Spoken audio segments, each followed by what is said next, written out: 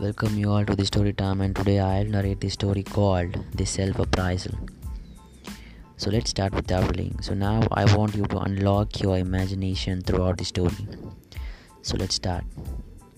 A little boy went into a drugstore, reached for a soda carton and pulled it over to the telephone.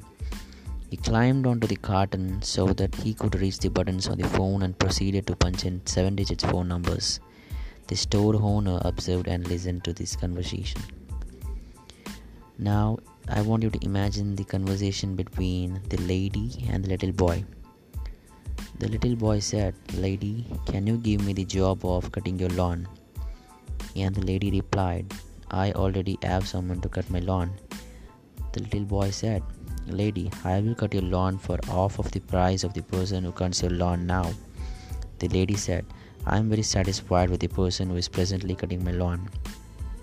And the boy with more perseverance, "Lady, I will even sweep your curb and your sidewalks, so on Sunday you will have the prettiest lawn in all of Palm Beach, Florida."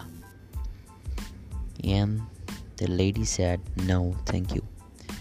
The boy, with a smile on his face, the little boy replaced the receiver. The store owner was listening to all this, walked over to the boy.